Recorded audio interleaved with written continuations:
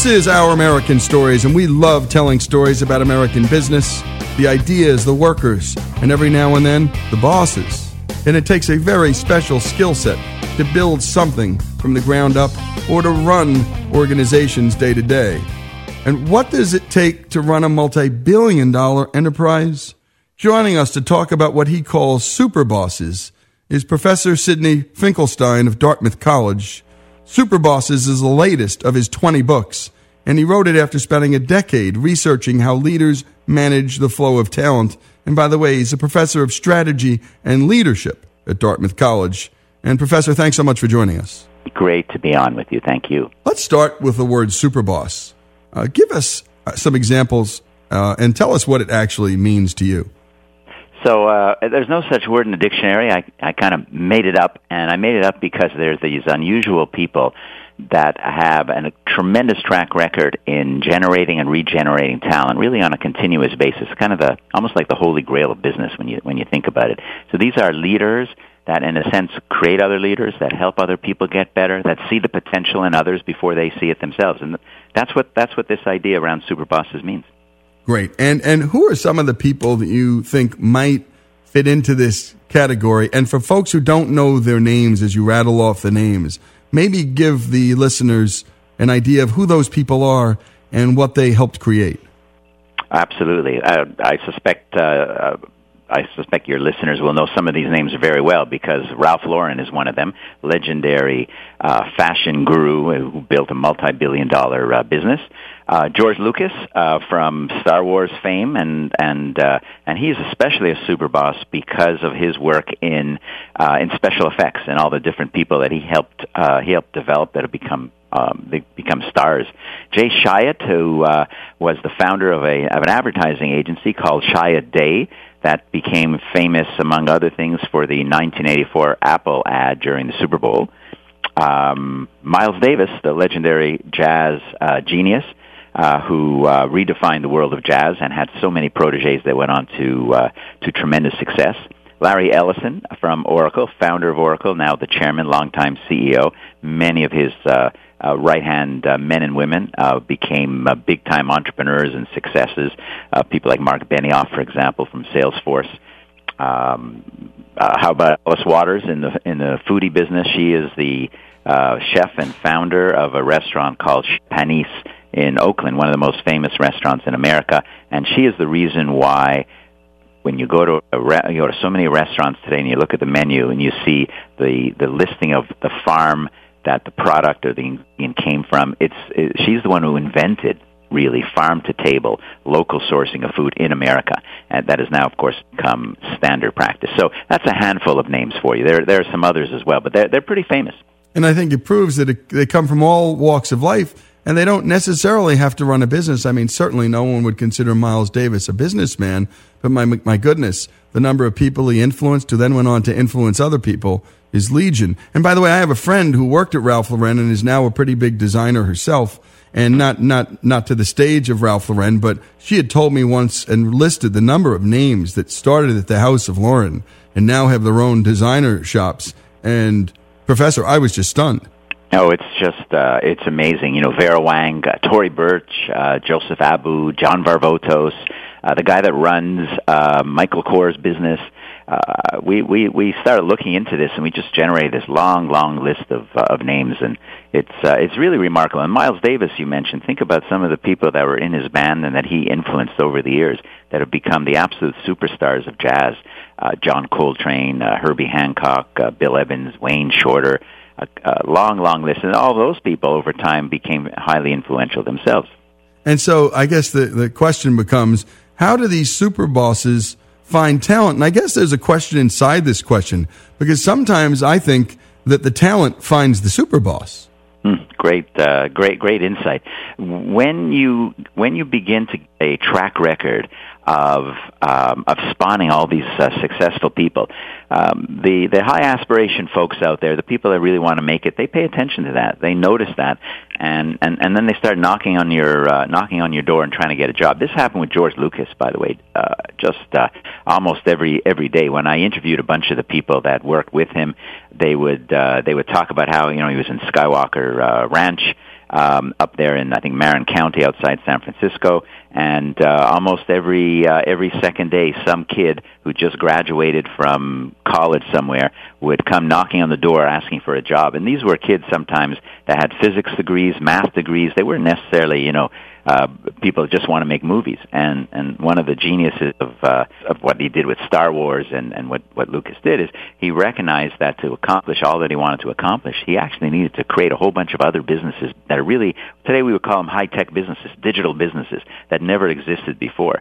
And so the word got out that if you had a PhD, or even if you didn't, but if you had a PhD in one of the sciences and you wanted to do something a little bit different, go find Mr. Lucas, because there's an opportunity there. Well, when we come back, we're going to dig in to more of Superbosses, how exceptional leaders master the flow of talent. And we're talking to Professor Sidney Finkelstein, Professor of Strategy and Leadership at Dartmouth College. And just as an aside, my dad had always taught me to find these kinds of folks. When I was a young high school athlete, my dad said, you want to get really good, you got to go over to Bobby Knight summer camps. And he's the legendary coach at Indiana. And when I got there, I found coaches who had coached for Knight, including a player who had played for Knight named Mike Krzyzewski. And when you went down the food chain of Bobby Knight and the NCAA, it was an all-star list you couldn't believe. And I became an L-State player. And then secondary brush with this kind of super boss was my brush with a man named William F. Buckley. When I was in college, he took me under his wing. He also took Dinesh D'Souza and Laura Ingraham under his wing. And he trained up the next group of conservative talkers and thinkers. And this happens with politics. This happens in every walk of life. It's a fascinating subject. And when we come back, more with Professor Sidney Finkelstein, author of Superbosses, How Exceptional Leaders Master the Flow of Talent. This is Our American Stories.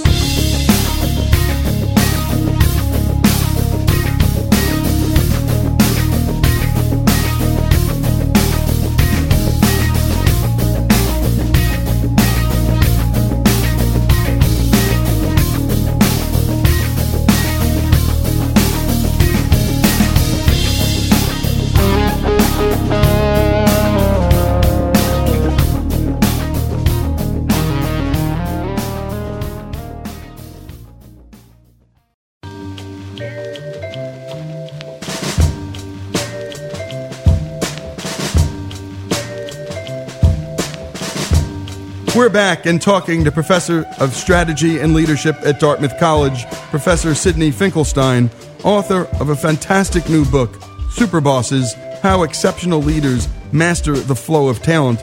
And Professor, you heard me just talk about Bobby Knight and whatever people think about his style. I loved his style. People self-selected and went to play for him. And my goodness, when I got there, Larry Bird was there. Isaiah Thomas was there. Coach after coach after coach who were D1 coaches, including Mike Krzyzewski, was there. Talk about the area of sports, because you do mention Bill Walsh. I think you could probably put Vince Lombardi down and even Bill Parcells down. Well said. Bill Walsh was one of the major Superbosses that I profiled and wrote about in the book, and the reason is we actually looked at this in a kind of quantitative way, believe it or not. What we did is we looked at all the Super Bowl winning and losing head coaches, so the two top head coaches in the NFL every year, and we did a genealogical study of them, which is to say not their parents but who they work for, and then we start counting and creating these trees of talent. And when you do that, you discover that Bill Walsh was sitting at the top of the most influential tree of talent in the NFL by far. Something like 25 of his protégés have gone on to success, and between him and some of those protégés, they've been in the Super Bowl more than anyone else. It's funny you mentioned Bill Parcells. He was number 2. And he had that type of influence as well. And I think, and where else in sports you'd see it? I think you see it with the San Antonio Spurs. And you see their management team and a bunch of people that work there become head coaches and general managers in other parts of the NBA. So sports lends itself to this, but we also mentioned Miles Davis, so jazz lends itself to this. It's really rather remarkable, and it speaks to, and this is something I think people really resonate with. It speaks to legacy. what's your impact in whatever it is, your chosen profession and whatever you do in your life. And yeah, we all want to be successful. We want to have this, we want to have that. But at the end of the day, if you can look back and say, I helped these other people accomplish more than they probably could have on their own, that's a pretty powerful thing. And that's what Superbosses bring. There's no doubt. And once they've hired what they think is top-tier talent, how do Superbosses motivate, inspire, and get the best out of their people every day? That's a question. Yeah, there's a lot I could say about that, but in a nutshell, they do push you hard. You said earlier about Bobby Knight, he's not everybody's cup of tea. Well, this is true for every superboss. You got to be prepared to work really, really hard. They raise the bar, high expectations, and if you're willing and able to step through the door that's been open for you, it's a tremendous opportunity. But if you're not and you can't keep up, they're not going to spend any time on you. So it's very much of a meritocracy when you think about it that way. Now, inspiration is a big point as well.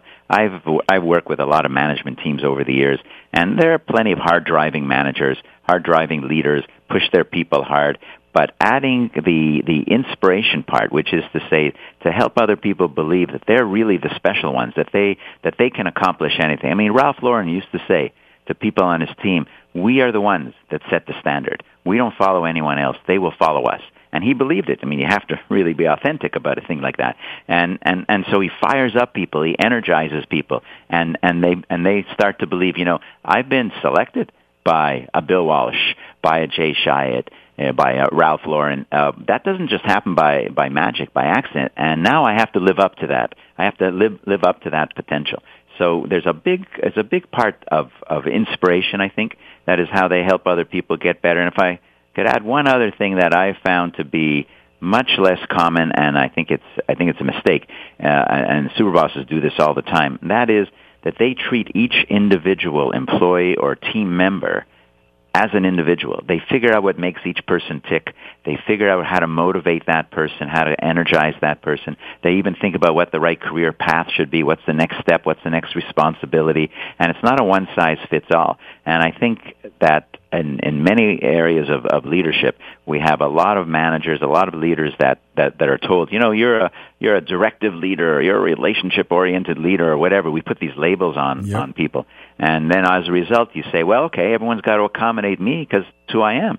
But in fact, the best leaders, they're true to themselves, but they know that to get the most out of people, to create these opportunities for people, they have to customize how they interact with those folks, and that's what they do. No doubt, and that inspiration part, when I was reading Walter Isaacson's book on Steve Jobs, my goodness, a real difficult guy to work with, but you knew you were making history with this man, and so the inspiration came not necessarily by what he said to you, but what the team there at Apple was going to do to the world.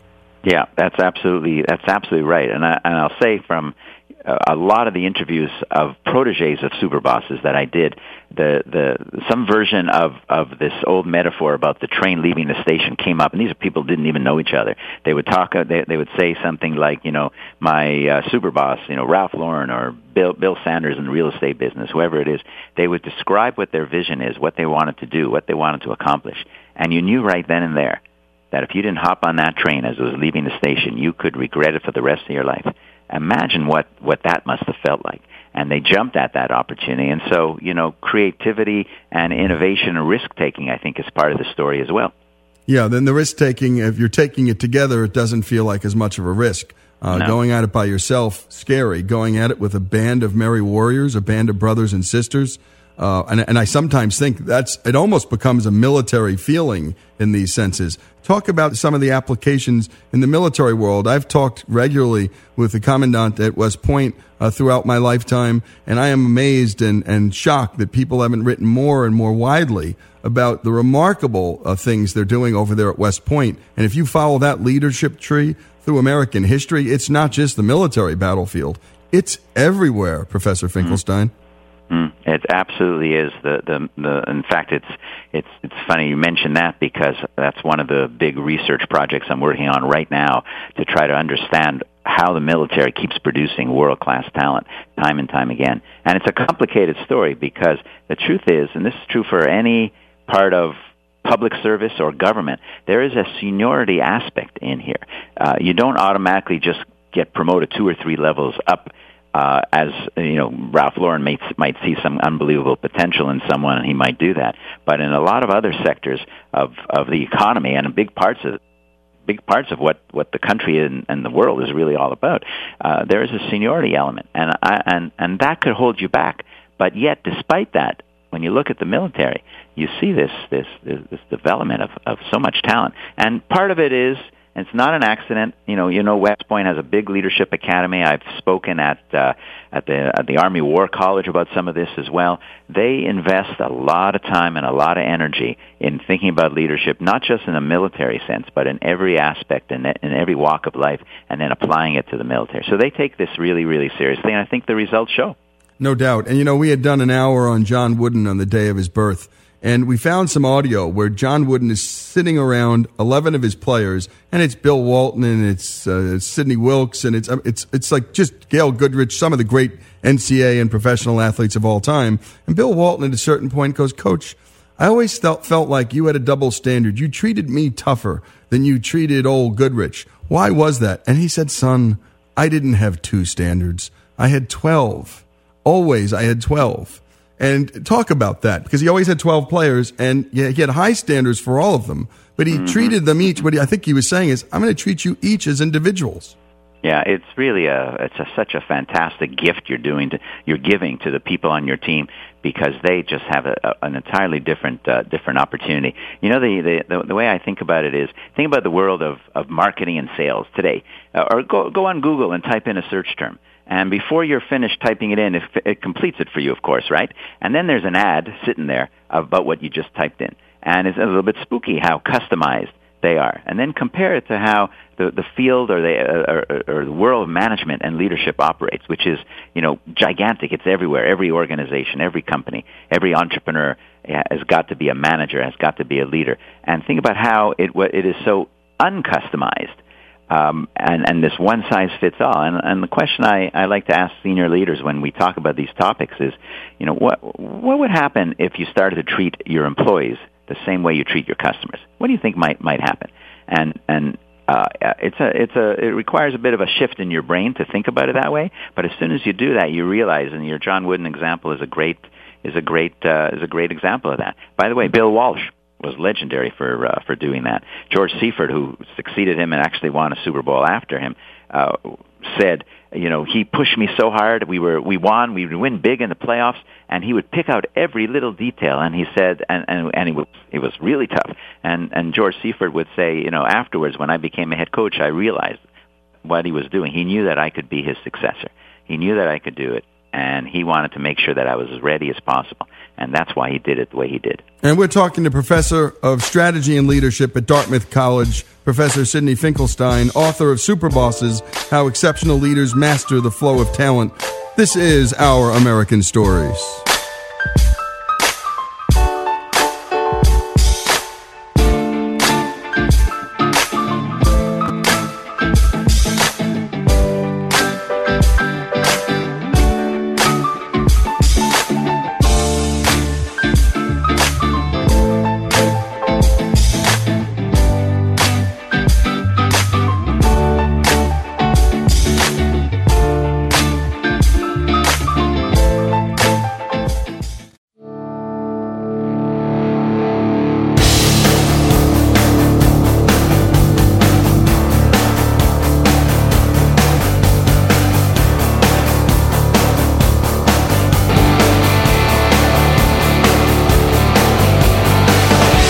This is Our American Stories, and we continue our conversation with Professor Sidney Finkelstein, author of Superbosses, How Exceptional Leaders Master the Flow of Talent, and he's a professor of strategy and leadership at Dartmouth College, where some dear friends of mine have graduated, and there's no finer place in the country to study. If you want to endure a few cold winters, it's just terrific, and it's a beautiful place to be. Professor Finkelstein, thanks again for joining us. Great to be on. Thank you. You bet. I wanted to dig into now this article in the Wall Street Journal that you wrote, and it was entitled, Why the Best Leaders Want Their Superstar Employees to Leave. Talk about that aspect of being a superboss.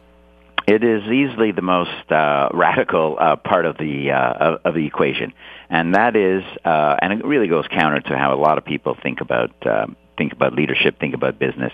But if you do a lot of the things that we've been talking about, you find great talent, you push them hard, you raise the bar, high expectations, you inspire them, you tie it all together with a vision, you unleash their creativity and their innovation, and you customize how you work with them, all these things, what do you end up with? You're going to end up with team members that are going to be unbelievably capable. And some of them are going to want your job, or maybe even your boss's job. And so you try to accommodate by giving them bigger opportunities and bigger. But some of these people will have seen what's in front of them, will have seen what their, use a sports analogy, their ceiling would have gone up in a way that they probably hadn't anticipated when they started their careers. And as a result, they're going to want something big, and some of them are going to say, I need to leave. I need to find my own place. I need to make my own mark. And the question then is, for you as the leader, as the boss, well, what are you going to do about that? And the answer, an answer that says, hey, why would I want to lose these best people? That doesn't make any sense. Misses the point. It's not that you have a choice in the matter. That no one could force the people that work for them to work for them. Yeah. They are free to do whatever it is they want to do. And so as soon as you realize you're going to lose some people, the question then is, how can I be as strategic as possible about that? And by that I mean, how can I look for opportunities to continue to do business with this person? How can I continue to get a return on my investment after working with this person for 5 years, 10 years, or 15 years, or whatever it happens to be? So a couple of examples. Bill Frist is the founder of Hospital Corporation of America. Actually, Tommy Frist. Bill is the former senator from Tennessee, his brother. Tommy Frist is a longtime CEO at HCA, and he was a true super boss. He had tremendous talent in the executive suite, and some of those people were going to leave. And so what did he do? He created spin-off businesses for them, a surgical care unit, a mental health clinic, something in their general field. He would create that business. He would provide equity into that business, and he would create that for one of his top lieutenants to become CEO in that business. And what happens? That person gets to run their own show, which is what they were going to do anyways. They were going to leave. But you now have some equity in that business. You have some partnership in that business, so you can continue to benefit. Or, take a common cultural example. Saturday Night Live and Lorne Michaels, the longtime executive producer, he knew he was going to lose some great talent. People like Jimmy Fallon, Seth Meyers, Tina Fey, and they were going to go. It wasn't a question of forcing them to stay. You can't. So what did he do? He became the executive producer of their shows so that he capitalizes financially and reputationally in their ongoing success. And so what really what that Wall Street Journal article is really about is saying, hey, wake up a little bit. You cannot force people to work for you. And if you're going to help them get better, and why wouldn't you want to do that, expect some of them to say, I want a greener canvas. I want to go somewhere new. And then you got to start thinking about it a little bit differently. And as soon as you start to do that and start to manage that more effectively, you get 2 or 3 really important benefits. Number one, of course, is this idea of continuing this return on investment from a person that you've invested in for a number of years. You can continue to do work with them, whether it's whether they become clients of yours or customers of yours, or they recommend people to work for you, or what have you. There's all of those things happen. Second is you become a talent magnet, something we touched on earlier. Some of the best people are going to look for you because you now have that reputation. And third, and this is kind of the Zen-like comment here, as soon as you stop fixating on talent retention and adopt the super boss approach to developing talent and to leadership, you actually will find that you will retain talent longer than you otherwise would, because they're working for someone that they absolutely love to work for. They're learning so much, and so eventually they're going to go, but they're probably going to stay longer than they otherwise would have. And it's for all of those reasons that this is a very different take on how to think about leadership, how to think about talent retention, but I think it's exactly the way the world is going, and to me it's the only logical approach given the situation. By the way, John Stuart Mill had written about the happiness paradox, and that is the people who tried to pursue happiness never got it, but the people interested in other people's happiness became happy. And I think in the shareholder value space, the executives who didn't pursue shareholder value short term were the ones that delivered some of the greatest long-term shareholder value. So it makes complete sense almost in an odd way, in an ironic way, that not concentrating on talent retention not only gets you to retain talent longer, but if you'll support the talent in its exit, You'll attract a whole new type of talent because of your generosity and your vision. Talk about that. Well, this is what happened time and again. I mentioned earlier, George Lucas and people knocking on his door in Skywalker Ranch. I can't tell you how many times I heard stories of great people seeking out some of these superbosses because they knew this is where you want to go, and the result is, when you think about the challenge of finding great people. Every organization, every company's got to deal with this, right? Well, how do you find them? You have your outreach, you have the things that you do, and that's important. But imagine that the supply and the best of that supply, if you will, starts to come to you. That's a real game changer. That's worth a lot of money. It's worth a lot. That's worth a lot for anyone. Yep. And you see it, in all kinds of industries. I just read a research study on law firms and how law firms that have associates that move on to partner at a different firm, the firm that they left from actually starts to attract higher quality talent to start with, because they're gaining the reputation as the pathway to success. That's right. And by the way, this also teaches firms resiliency. It teaches them to not depend on the talent that's right in front of our face, and that we can not only withstand people leaving us, but we can actually thrive. And I think that's what resiliency is really all about. It's not just sticking with the status quo. If we're resilient organizations, if we're resilient families and a resilient nation, oh my goodness, what an attribute to have. Well, resilience, in my mind, is one of the key attributes of great leadership. We all get knocked down, but who's ready to get back up and say, "I'm ready for another round. I'll do it a little different this time, but I'm ready for another round." You have to admire people like that, and that's definitely something that's part of the Superboss way of thinking. And by the way, folks, if you ever get a chance, there's a book by Nassim Taleb, and we've had him on before, and we'll have him on again. He wrote The Black Swan, and it was a terrific book. But his follow-up was a book called Infragility, and we've never talked to him about that book, but it talks about resilience and talks about small organizations sometimes being able to be more resilient than larger ones. We love talking about these subjects here on Our American Stories, and when we come back, we're just going to talk about leadership with Professor Finkelstein. Leadership in the family, leadership at your church, leadership at your civic organizations, leadership in your life. When we come back, this is Our American Stories.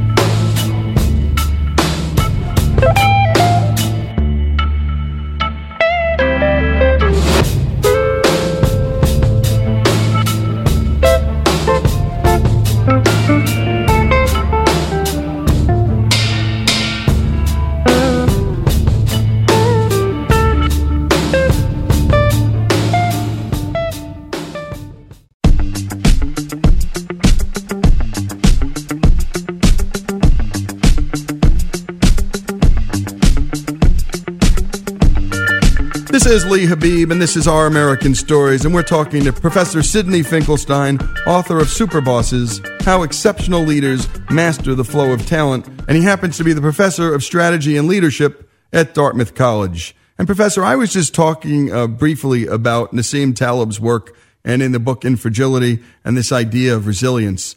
Talk about that if you could, and then we're going to jump right into leadership itself.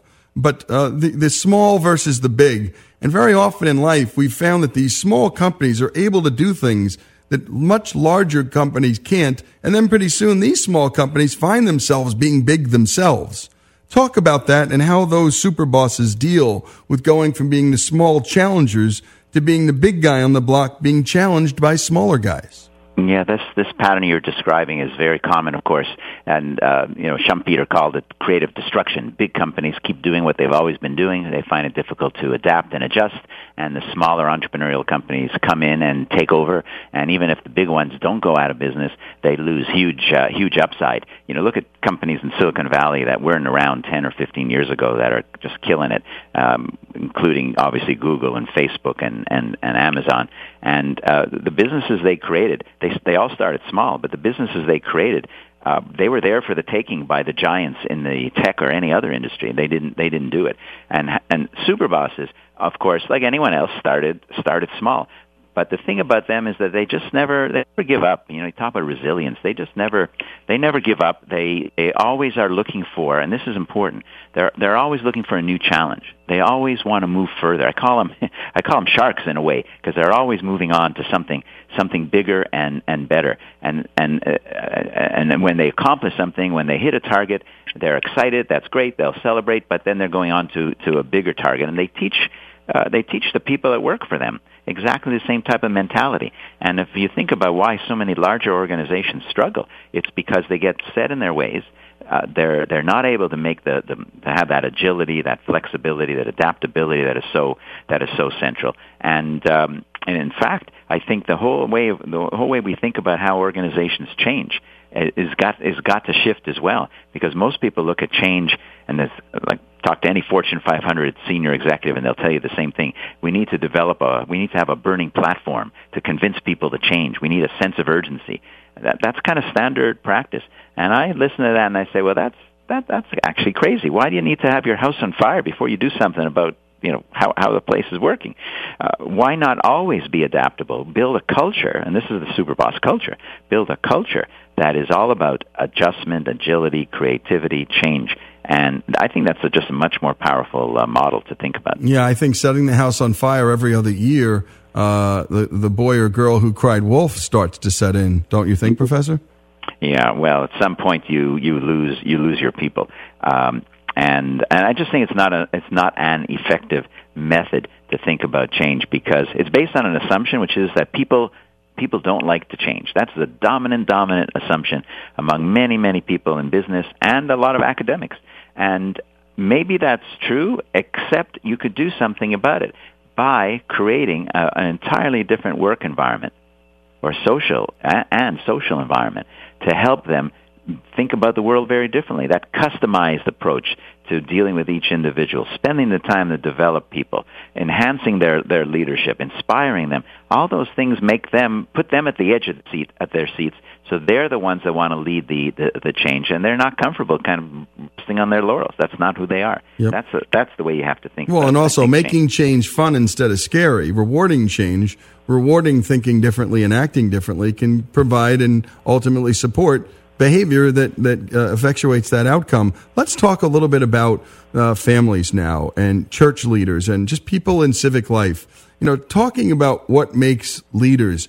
What goes into some strong leadership training? And first of all, why do you think we're not spending enough time on things like leadership and character? And by the way, I don't know how you separate those two things at a certain point in time, but why aren't we spending enough time in our K-12 and in colleges talking about leadership and character? Because if there are two things that can stick way past our education, it's how to lead and how to be the kind of person who's worthy of being followed. I think that we have a true crisis of leadership in many areas of the public arena, whether it's schools, whether it's healthcare, and parts of government as well. I think we don't spend enough time thinking about that. You brought up schools, so let's think about K-12 schools. There are many wonderful K-12 schools and great principals and superintendents. There's no doubt about that, but there's also a lot of variation. And one of the reasons is if you're the principal of a school, you are actually the CEO of that school. And we know from talking about and teaching and learning about leadership in all kinds of different environments, all kinds of different contexts, that there are certain things that could be useful and that could help you become a more effective leader. And I think actually there's research that demonstrates that even kids' test scores, the teacher is the single most important person and what that teacher does, and the leadership of the institution itself is the next most important thing. Talk about Teach for America as a big revolution that's been going on. Smart young kids going into inner city schools to try to improve them and teach, and it's been having a very positive impact. The most successful of those kids that go into schools for Teach for America are the ones that have a principal that supports them and is really their mentor. Again, a statement about leadership. The sink or swim approach doesn't tend to work quite as well. So I do think there's an increasing recognition of the importance of leadership in education in K-12. We could even say the university level, but that's my world, so let's stick to K-12. And I think there's a deeper understanding. It's starting, and I say that because I've had a lot of conversations with people about Superbosses, and I've spoken to a lot of places, and more and more people from the educational sector have been reaching out to me. I've started to work with some on exactly these ideas. How do you really create, how do you instill a sense of great leadership using some of the Superboss ideas in schools? And I'm hopeful. I mean, it's a long job. It's going to take a long time, but I'm very hopeful about it. That's good to hear. And what about teaching leadership, not just to the principals, but what about inside the schools themselves to young people? I mean, for my money, one of the great ways to teach anything is just to tell a story. I mean, sometimes stories, and I think the great power of stories is their imitative power. I remember getting behind Leanne and Sean Tuohy's book, The Blind Side. We thought at our network that we were just helping sell a book. And it turns out the Tuohys had discovered that through communication with people who had been inspired by their story, that thousands of people had adopted a child because they'd led on an issue they cared about. They told their story, and the next thing you know, other people were leading their lives, solving a human problem that, my goodness, these kids could have ended up in the foster system. And no disrespect to the foster system, but getting in a loving family and staying there permanently, a very different outcome. Talk about the storytelling power and the teaching power of some of these stories. That's a wonderful story you just shared that I didn't know. So storytelling and leadership go hand in hand because, and teaching actually, they go hand in hand. I'm a teacher among other things that I do for in a university. And how do you teach a topic? Do you give them a list of the 10 things you need to know? I don't even have to show up in class. I can hand them the list, memorize the list, and move on. That's not going to. Nothing gets retained. It's always the case that when you tell a story, what you're doing is you're getting to the emotional side of people, and now the brain is opening up in a little bit different way, and you start to put yourself into that story. What would I have done? How would I have dealt with that? How does that fit into my own life? And you start to remember it. You start to make the story yourself, your own. And it's not a surprise because this idea of oral history is about storytelling. It's been around forever. As long as humans have been around, as far as I know, we've been telling stories to each other. So there's no replacement for it. I think the best teachers, that's what they do today. I think that's true in K-12 and in universities. But one of the problems we may have, and I'm going out on a limb because I'm not an expert on curriculum in K-12, but all these tests that people have to take, and we understand why test taking has some value, but those tests are not about telling stories. They're about learning stuff. And in the modern age of Google, I wonder how many facts and figures we should be spending our time on learning, and maybe we should spend more time on learning how to learn, learning how to think, learning how to communicate, learning how to tell stories. That's kind of how I think about this thing. Well, and I think that is a conversation we're starting to have here right on our show with some really great education experts, and that is, education of the 20th century was for the industrial era, and now we're looking at the information era, and it's a very different era, and we're going to have to rethink how we teach, because the model we had was for a time and a place. And how you fix that, how you adjust that, I think that's the great challenge, the great conversation of this century. And Professor, we appreciate you joining us. Professor Sidney Finkelstein, author of Superbosses, How Exceptional Leaders Master the Flow of Talent. He also happens to be a professor of strategy and leadership at Dartmouth College. Thanks so much for joining us. Thank you. Great to be on. You bet. This is Lee Habib, and this is Our American Stories. We love talking about leadership, and we will continue. Go to our website, ouramericannetwork.org. We've got some stories up there now, and watch in the next year. We'll be doing one a week. And ultimately, we want to develop a real catalog on some of America's finest leaders and what's behind them.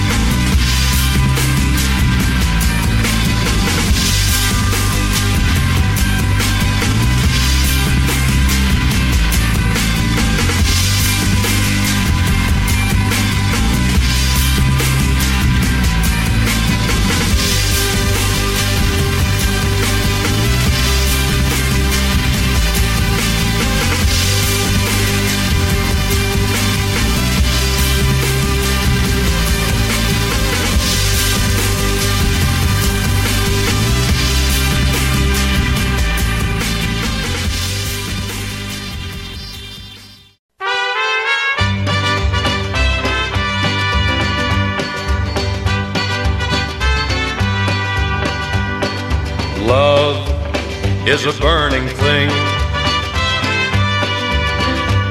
and it makes a fiery ring. Bound by wild desire, I fell into a ring of fire. This is Lee Habib, and this is Our American Stories. And on this day in history, Johnny Cash was born. And so we're going to spend the next hour talking about his life, playing his music, hearing from his son, hearing from other artists playing his music, and hearing from Rick Rubin, the man who resuscitated this life and career in act and art. A remarkable story. But when you're telling a story, you've got to start at the beginning. Born in Kingsland, Arkansas, the son of poor Southern Baptist sharecroppers, Cash was one of 7 children born to Ray and Carrie Rivers Cash. They moved with his family at the age of 3 to Dicey's, Arkansas, so that his father could take advantage of the New Deal farming programs instituted by President Roosevelt. There, the Cash clan lived in a 5-room house and farmed 20 acres of cotton and other seasonal crops. We went into the vault to dig out some clips. And here's Johnny talking about his childhood in Arkansas in those cotton fields, about the house that he was born in. February 26, 1932, in a little house surrounded by cotton fields. My father was a cotton farmer, walked behind the mules with the plow, and I did that as well. It was a family thing. Everybody in the family worked in the fields. Even the girls did. There's some sweet memories and some sad memories too, but it was a good life. But it was a good life. It was a hard life. But the hardest thing that happened to Johnny was losing his older brother. And a star older brother. One he really looked up to. Here's Johnny's son, John Carter Cash, talking about his dad and his dad's brother. If it hadn't been for losing Jack, there's no telling if he ever would have gone on to sing the songs that he sang with such heartache, related to so many people, his suffering so easily because it was on his sleeve. He had a great understanding and closer spiritual relationship with God because he came in and studied in Jack's stead. And though he continued to sing and followed his heart's desire in music, he still delved even deeper into studying the Bible, my father did, in life, because I believe that he had that desire to be who he believed Jack would have been. And he believed Jack would have been a pastor and a man of the cloth. Here's John Carter Cash, again, Johnny's son, talking about his dad's love of gospel music. This is the first music he ever fell in love with. You're also going to hear in this clip from Marshall Grant from the Tennessee 2, who was in the room that fateful day Cash auditioned in Memphis for Sam Phillips.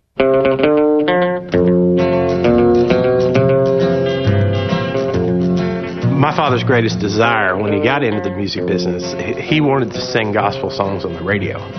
And I think, I think it was only later on that he realized that he might be actually making records in the studio and that they'd be recorded. He just wanted to sing on the radio. When we went to audition for Sam Phillips, it was still gospel music that we wanted to do, and we auditioned for Sam Phillips at Sun Records with a song called I Was There When It Happened. So I guess I ought to know. Well, I was there when it happened, and so I guess I ought to know. And if you remember in that scene from Walk the Line, Joaquin Phoenix walks into that studio. He sings that song. Sam Phillips is just shaking his head. He doesn't buy what Johnny's selling. And, well, here's the exchange in that movie. We come down here, we play for a minute, and he tells me I don't believe in God. You know exactly what I'm telling you. We've already heard that song 100 times. Just like that. Just like how you were singing it. Oh, he didn't let us bring it home. Bring it home? All right, let's bring it home. If you was hit by a truck and you were lying out in that gutter dying and you had time to sing one song, one song people would remember before your dirt.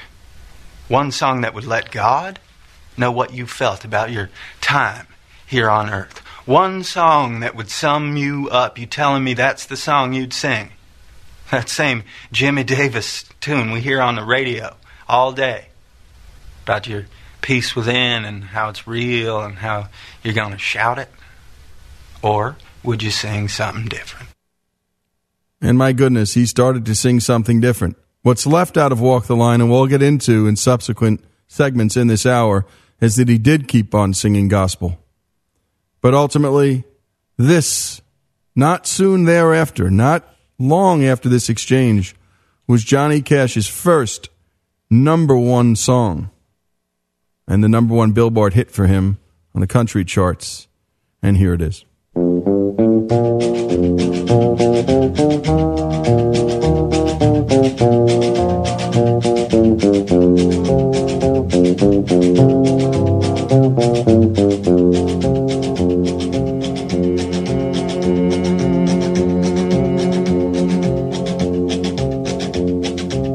I keep a close watch on this heart of mine.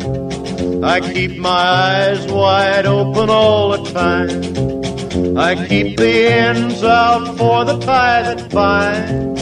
Because you're mine, I walk the line. Lyrics that weren't exactly shake, rattle, and roll. I keep a close watch on this heart of mine. I keep my eyes wide open all the time. I keep the ends out for the tie that binds. Because you're mine, I walk the line.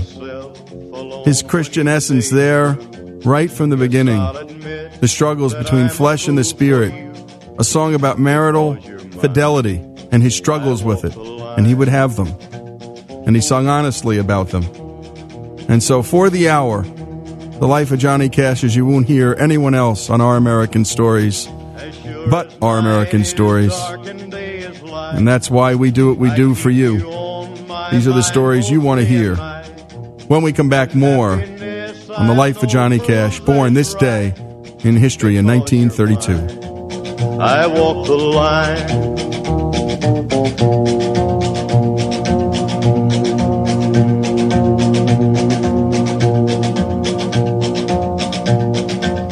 You've got a way to keep me on your side. You give me cause for love that I can't hide. And I heard, as it were, the noise of thunder. One of the four beasts saying, "Come and see." And I saw, and behold, a white horse. This is Lee Habib, and this is Our American Stories, the life of Johnny Cash, being celebrated on this day in history. There's a man going round taking names, and he decides who to free and who to blame. Everybody won't be treated all the same. There'll be a golden ladder reaching down when the man comes around. And that man, of course, to Johnny Cash was, well, we know who that man is. And Walk the Line did not get into this. And it was a great movie. But it stripped the animating force of Cash's life. And that was God. And that was Jesus Christ. And Johnny wrote about his sin. We learned that about Scalia. His sin. Christians have to talk about their sin or they're not being honest. And this, if anything, Johnny Cash was. And I think that's the appeal. And this movie just focused on his love of June, but not on his love of Christ. And let me tell you, Johnny did. He recorded the entire King James Version of the New Testament. Did you know that? He performed at countless Billy Graham revivals, made a movie about the life of Jesus, and studied the Bible so much, he almost had I think he knew more about it than most divinity school PhDs. Somehow none of that made it to the screen. Let's take a listen to Johnny's reading of Matthew 7. Not everyone who says to me, Lord, Lord, shall enter the kingdom of heaven, but he who does the will of my Father in heaven. Many will say to me in that day, Lord, Lord, have we not prophesied in your name, cast out demons in your name, and done many wonders in your name? And then I will declare to them, I never knew you. Depart from me, you who practice lawlessness. Therefore, whoever hears these sayings of mine and does them, I will liken him to a wise man who built his house on the rock. And the rain descended, the floods came, and the winds blew and beat on that house, and it did not fall, for it was founded on the rock. But everyone who hears these sayings of mine and does not do them will be like a foolish man who built his house on the sand. And the rain descended, the floods came, and the winds blew and beat on that house, and it fell, and great was its fall. None of it in the movie Walk the Line. Leaving out Cash's Christian faith from his life story would be like leaving out half-naked women from Hugh Hefner's, or like telling the story of Jackie Robinson without ever mentioning race or segregation. Cash was interviewed quite a number of times about his drug addiction. He spoke openly about his bouts with it and his selfishness. In one interview with Songwriter magazine, he said this, "You don't think about anyone else when you're on drugs. You think about yourself and where your next stash is coming from or your next drink. I wanted and wasted so much. I mean, we're not talking days I wasted. We're talking years. Maybe decades." What a confession. Believers and non-believers alike know about such struggles. That's what attracted so many people to Cash's music, his humility, his empathy. Here's a story that should have been in the movie. It's out of the book, and I think if you can read one book about Johnny Cash, it's called A Man Called Cash by Steve Turner. The book was supposed to be based on this, the movie was supposed to be based on this book, but my goodness, all the good stuff's not in the movie. Turns out Cash in the 1990s wanted to kill himself. And so he decided to go to Chattanooga, not far from his home, to a place called the Nickajack Caves, where he spent a lot of time. And he had spent time there early in his life hunting for treasures such as Indian arrowheads and items left behind by Confederate soldiers. But on this occasion, again, he was looking to end his life. This is what he told writer Nick Tosches in 1995. And again, what a scene this would have made in the movie. Cash saying, "I just felt like I was at the end of the line. I was down there by myself, and I got to feeling that I took so many pills that I'd done it, that I was going to blow up or something. I hadn't eaten in days, I hadn't slept in days, and my mind wasn't working too good anyway. I couldn't stand myself anymore. I wanted to get away from me. And if that meant dying, then okay. I took a flashlight with me into those caves, and I said to myself, I'm going to walk and crawl and climb into that cave until the light goes out, and then I'm just going to lie down. And so I crawled in there with that flashlight until it burned out, and I laid down to die. I was a mile in that cave, at least a mile. And by the way, this cave is filled with over 100,000 bats. But I felt this great comforting presence come over me, and it was saying, no, you're not dying. I got things for you to do. And so I got up, found my way out, cliffs, ledges, drop-offs. I don't know how I got out, except God got me out. Not in the movie. How does that happen? How does that happen? Well, I think we know how that happens. His love for June is all over that movie, but not his love for Christ. And he loved June because of her almost perfect love for Christ. He said it over and over again. Here's another story that wasn't in the movie. This may be my favorite. In August of 1969, hundreds of thousands of young Americans gathered in Woodstock to catch this concert that at the time no one knew would be Woodstock. I mean, it turned out to be one of the great concerts of all time. Crosby, Stills, Nash & Young, Creedence Clearwater, Janis Joplin, Jimi Hendrix. You name them, they were there. Sly and the Family Stone. It was everybody. Chris Christopherson had wanted his buddy Johnny Cash to go. Johnny had a show at this time on CBS. And he generally loved to introduce all kinds of new musical acts. We'll get into that in the next segment. His first time ever, his two musical guests were two kids named Bob Dylan and Joni Mitchell. So he loved musicians and he loved celebrating them. But on this particular night, and by the way, that was ABC, not CBS, but on this particular night, he decided to close out his show with one of his favorite gospel songs.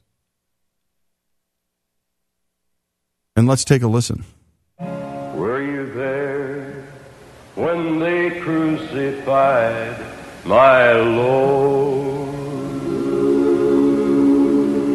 Were you there when they crucified my Lord?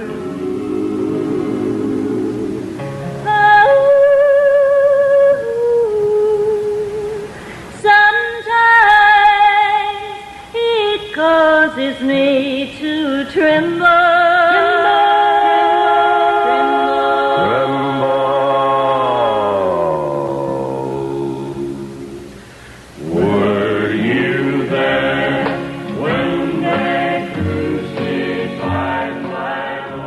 Perhaps his most famous recordings were ones he made in prisons, especially his two shows at Folsom Prison. Cash seemed at home there. He didn't see himself as better than those men. He was just one of the guys. He understood the prisoners in ways they realized without him ever saying anything. It didn't hurt that he'd written some of his best songs from the point of view of condemned and convicted men. Again, a sinner. He related. The inmates loved him for that. Actually, America loved him for that. When I was just a baby, my mama told me, son, always be a good boy, don't ever play with guns. But I shot a man in Reno just to watch him die. When I hear that whistle blowing, I hang my head and cry. Bono once said of Cash, he doesn't sing for the damned, he sings with the damned. And that was the true mark of Cash's Christian faith, the empathy he had for men and women, often overlooked in our society. When Cash got serious about his faith and left the women and alcohol behind, some of his old friends were not very happy with him. Quote, "They'd rather I be in prison than church," Cash admitted. Waylon Jennings was especially tough on Cash, according to Turner, accusing him of selling out to religion. He'd be attacked by agnostics and atheists if he appeared too pious, explained Stephen Turner, his biographer, and he would be denounced by the religious community if he appeared too worldly. Talk about a tough line Cash had to walk. But he tried to walk it. Cash was once asked how he was able to reach so many people with his message without ever hiding his faith. He had a simple, superb answer. I am not a Christian artist. I am an artist who is a Christian. This is Lee Habib. This is Our American Stories. The life of Johnny Cash, born this day in history in 1932. We're telling you the story like no one else is. When we come back, more of his music. And I'll keep this world from dragging me down. Gonna stand my ground. And I won't back down. Hey, baby, there ain't no easy way out. Hey,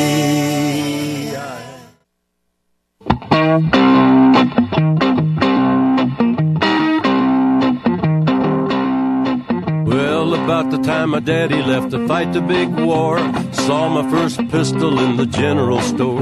In the general store when I was 13, thought it was the finest thing I ever had seen. I asked if I could have one when I grew up. Mama dropped a dozen eggs and she really blew up.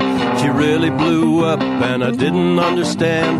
Mama said the pistol is the devil's right hand. She really blew up. And that's Johnny Cash covering the great Steve Earle song. He loved the younger writers. The younger writers loved him.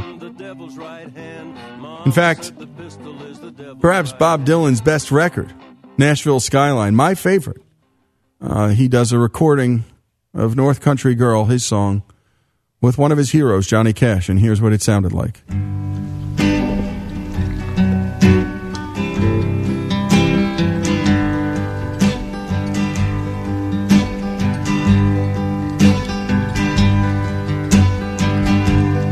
If you're traveling to the North Country Fair, where the winds hit heavy on the borderline, remember me to one who lives there, for she once was a true love of mine. See for me that her hair's hanging down. It curls and falls all down her breast. See for me that her hair's hanging down. That's the way I remember her best. And that was Johnny, about as good as he sounded. There was a period of time in the 70s and 80s when he sounded like a Johnny Cash cover artist. I saw him at the Lone Star Cafe twice. Once it was very sad, and I didn't get it. And I walked out, and he was on something, and it sounded terrible. And then I saw him again in a more acoustic setting, and I'd never seen anything like it. And we're going to get to that in just a bit. But we wanted to talk about Johnny's talent as a storyteller. Because, boy, was he a storyteller. And I don't think he does it better than in this song that we all know. And let's hear a bit of it. I want you to if you don't mind, Carl, I'd like you to stay out and help us on some songs. Play the guitar. Love to. One of the greatest guitar players as well as songwriters and singers in the business. Appreciate a little help on the guitar, all right? Love it. Thank you, Carl.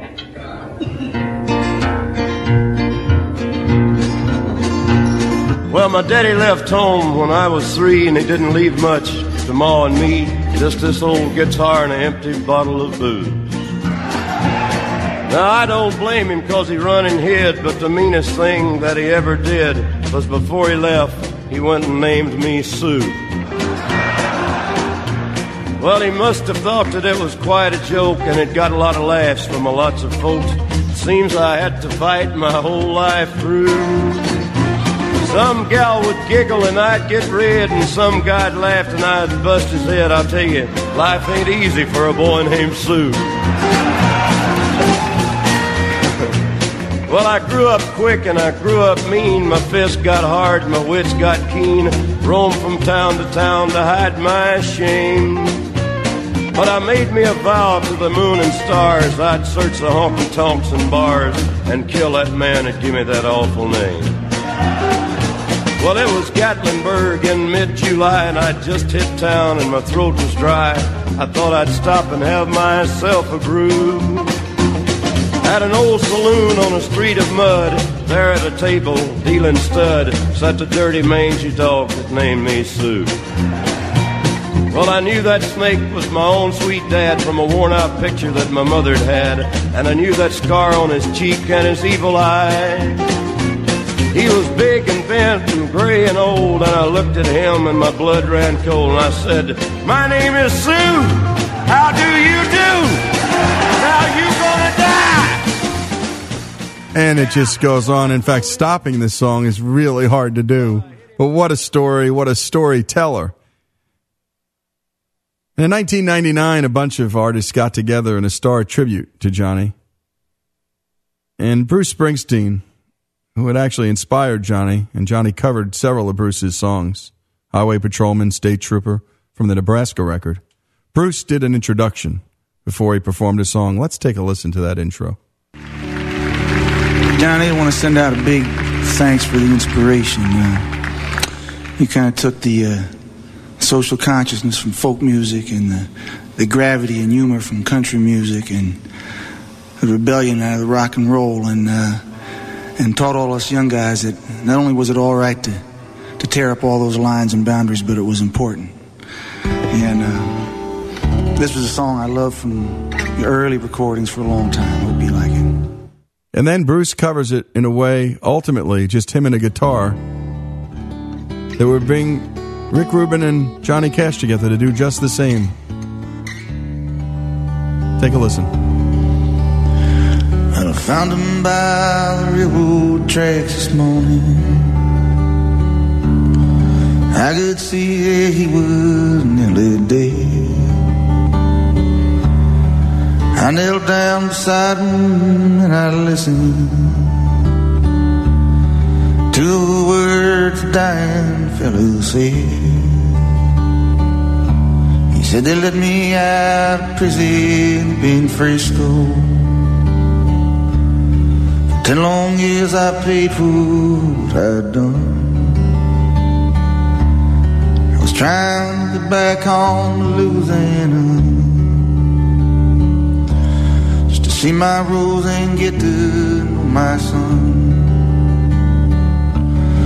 Give my love to Rose, won't you, mister? Hey, give her this money, tell her to buy some pretty clothes. Tell my boys daddy's proud of her. Don't forget to give my love to Rose. Tell my boy my daddy is proud of him. Something I think Johnny always wanted to hear from his own dad. Bring my love to Rose, one of my favorites, Bruce's favorite. And then a little bit later, Dave Matthews comes out with Emmylou Harris. And take a listen. Well, I spoke not a word, though it meant my life. For I've been in the arms of my best friend's wife. She walks these hills and along black hills. She visits my grave when the night winds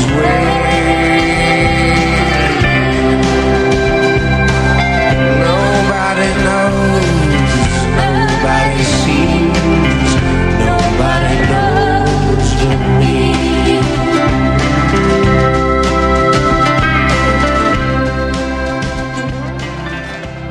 And as Bruce had said, that's what Johnny did. He broke down walls. And think about the artists who loved him and admired him that night.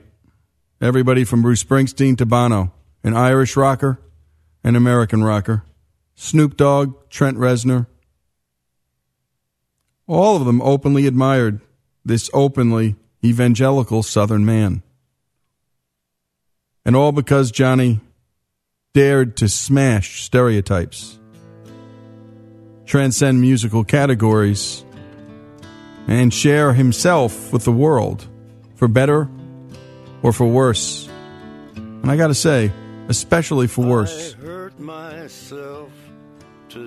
And when we come back, you're hearing Johnny sing the Trent Reznor song, Hurt. We're going to talk about this unique relationship between Cash and his producer, Rick Rubin.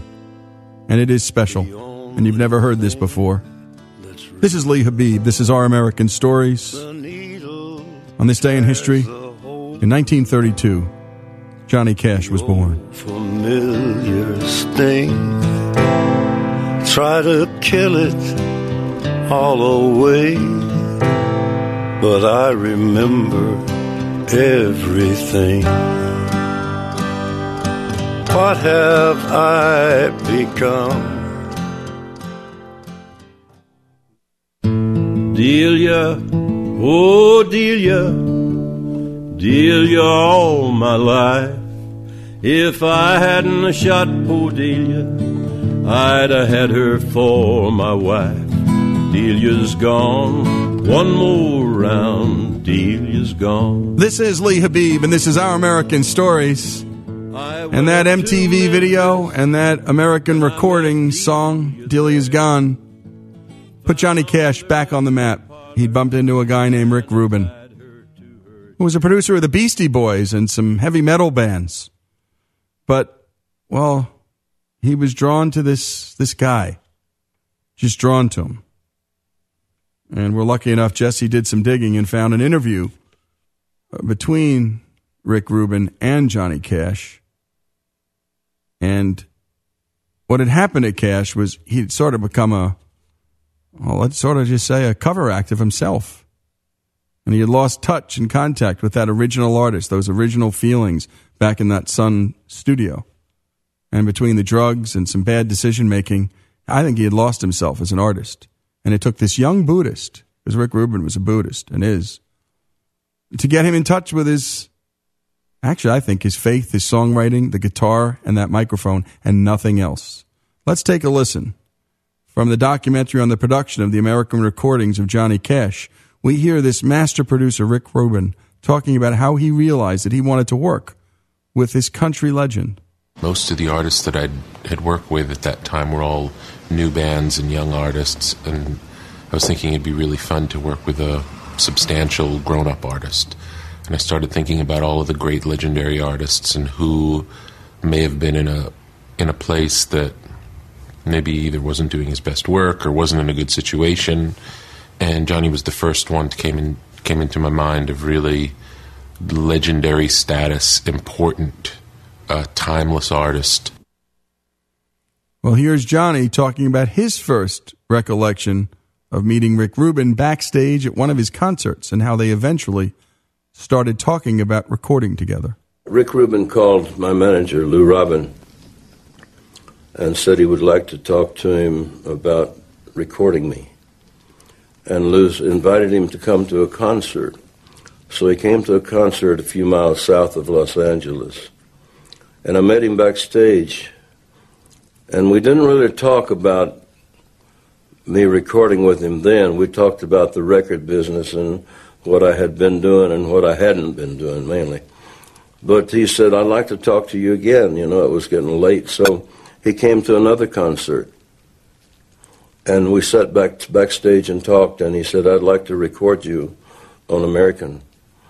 And I said, what would you do with me that everybody else has tried to do, you know, and couldn't? And he said, well, what would you like to do? He said, that's what I'll do. And I said, well, I would like to just take my guitar and sit down in front of a microphone and sing until I found the songs that I wanted to record, and then record them the way that I feel like they should be done. And he said, well, that's what I want. He said, I want to get the best out of you. Whatever you want to do, that's what I want to get on record. How about that? What an idea. It can be that simple sometimes, folks. It can be that simple. Here, Johnny Cash and Rick Rubin talk about how they started recording in Rick's living room. What a smart move. Get out of that studio. The first thing that we did in working together was kind of reframe the record-making experience from making just another album to we're not done until this is the best album you've ever made in your life. And whatever that takes is what we're going to do. Okay. And it's like, this is your first album. It sounded like a dream come true for me because I had always wanted to record this way. I'd always wanted to. 25 years ago, I had a conversation with Marty Robbins. I said, I always wanted to record an album called Johnny Cash, Late and Alone. And I told Rubin this is what I really would like to do. And he said, let's do it. So we sat down, and we made a deal. And I sat down in front of a microphone in his living room and went through my list of 200 or more songs and started singing them one after another. and we recorded them as I went along. In this clip, Rick Rubin talks about how he wanted to show the real Johnny Cash. Johnny says it gave him a new enthusiasm he never thought he would ever get to experience again. I was really interested in getting to the heart of who he was and really exposing that and showing the world who he really was.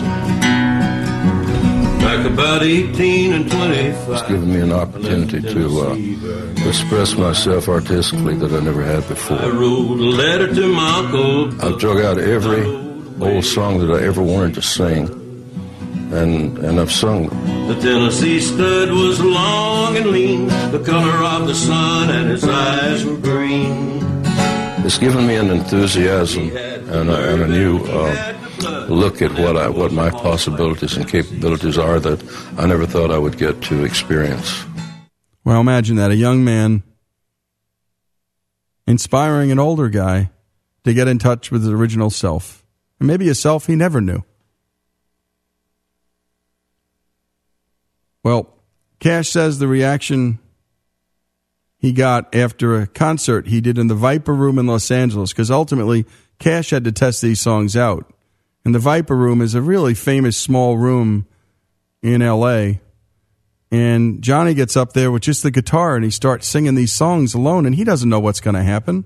He has no idea what the reaction will be. He's probably scared out of his wits, which is good. And, well, he plays, and the audience went crazy. They wanted more because they were hearing this colossal talent. Really, almost for the first time, it sounded like. Here's Cash talking about the reaction he got in that room that night. Well, the reaction was like the 50s all over again. It was like that kind of excitement. The 50s, like I had freedom of choice in the studio. I did an album the way I wanted to, exactly the way I wanted to, the way it felt good to me, the way it felt good to my producer, and the reaction from the critics and the fans was beautiful. To be free. Well, let's take a listen to a couple of the cuts. Of course, the first, the most historic, his cover of 9 Inch Nails is in Trent Reznor's Hurt.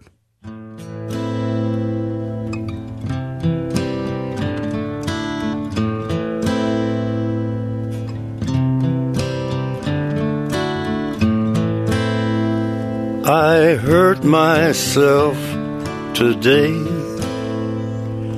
to see if I still feel. I focus on the pain,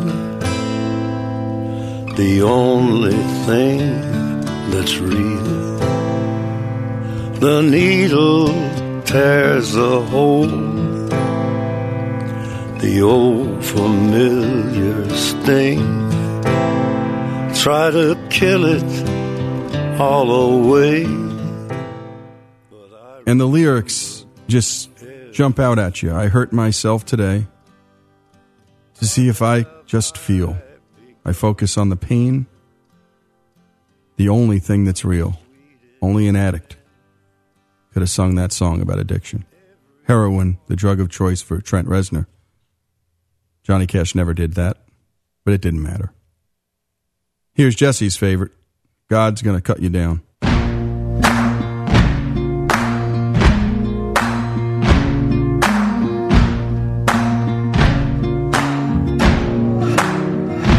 You can run on for a long time, run on for a long time, run on for a long time. Sooner or later gotta cut you down, sooner or later gotta cut you down. Go tell that long-tongued liar, go and tell that midnight rider, tell the rambler, the gambler, the backbiter, tell him that God's gonna cut him down, tell him that God's gonna cut him down. And circling all the way back to that original theme, I wanted to read something that Stephen Turner closed out his book with and then play the song. And here's how that book ended, A Man Called Cash. The realm that Johnny Cash lived in was clouded by pain and colored by grace. He had the ability to transform the rough and commonplace into objects fit for heaven, just as he had been transformed. Rick Rubin remembers him taking Ewan McCall's "The First Time Ever I Saw Your Face" and turning it from a love song into a devotional song. Quote, "He loved that," said Rick Rubin. "It came really natural to him. It seemed like his devotion for life came from his devotion for God." Again, an atheist talking about a Christian. This was not in the movie. Shame on the movie. Take a listen to Johnny.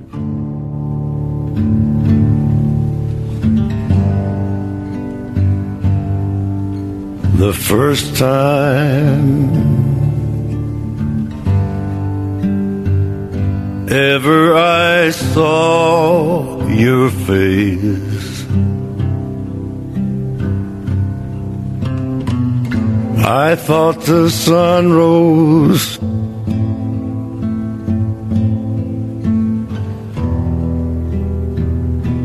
in your eyes,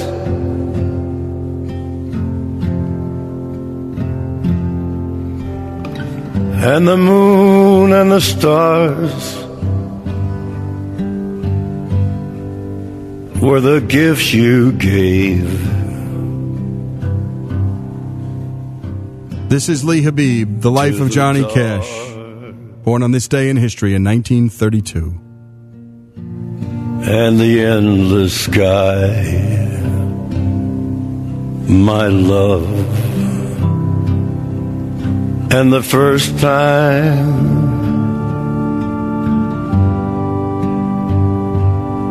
ever I kissed your mouth,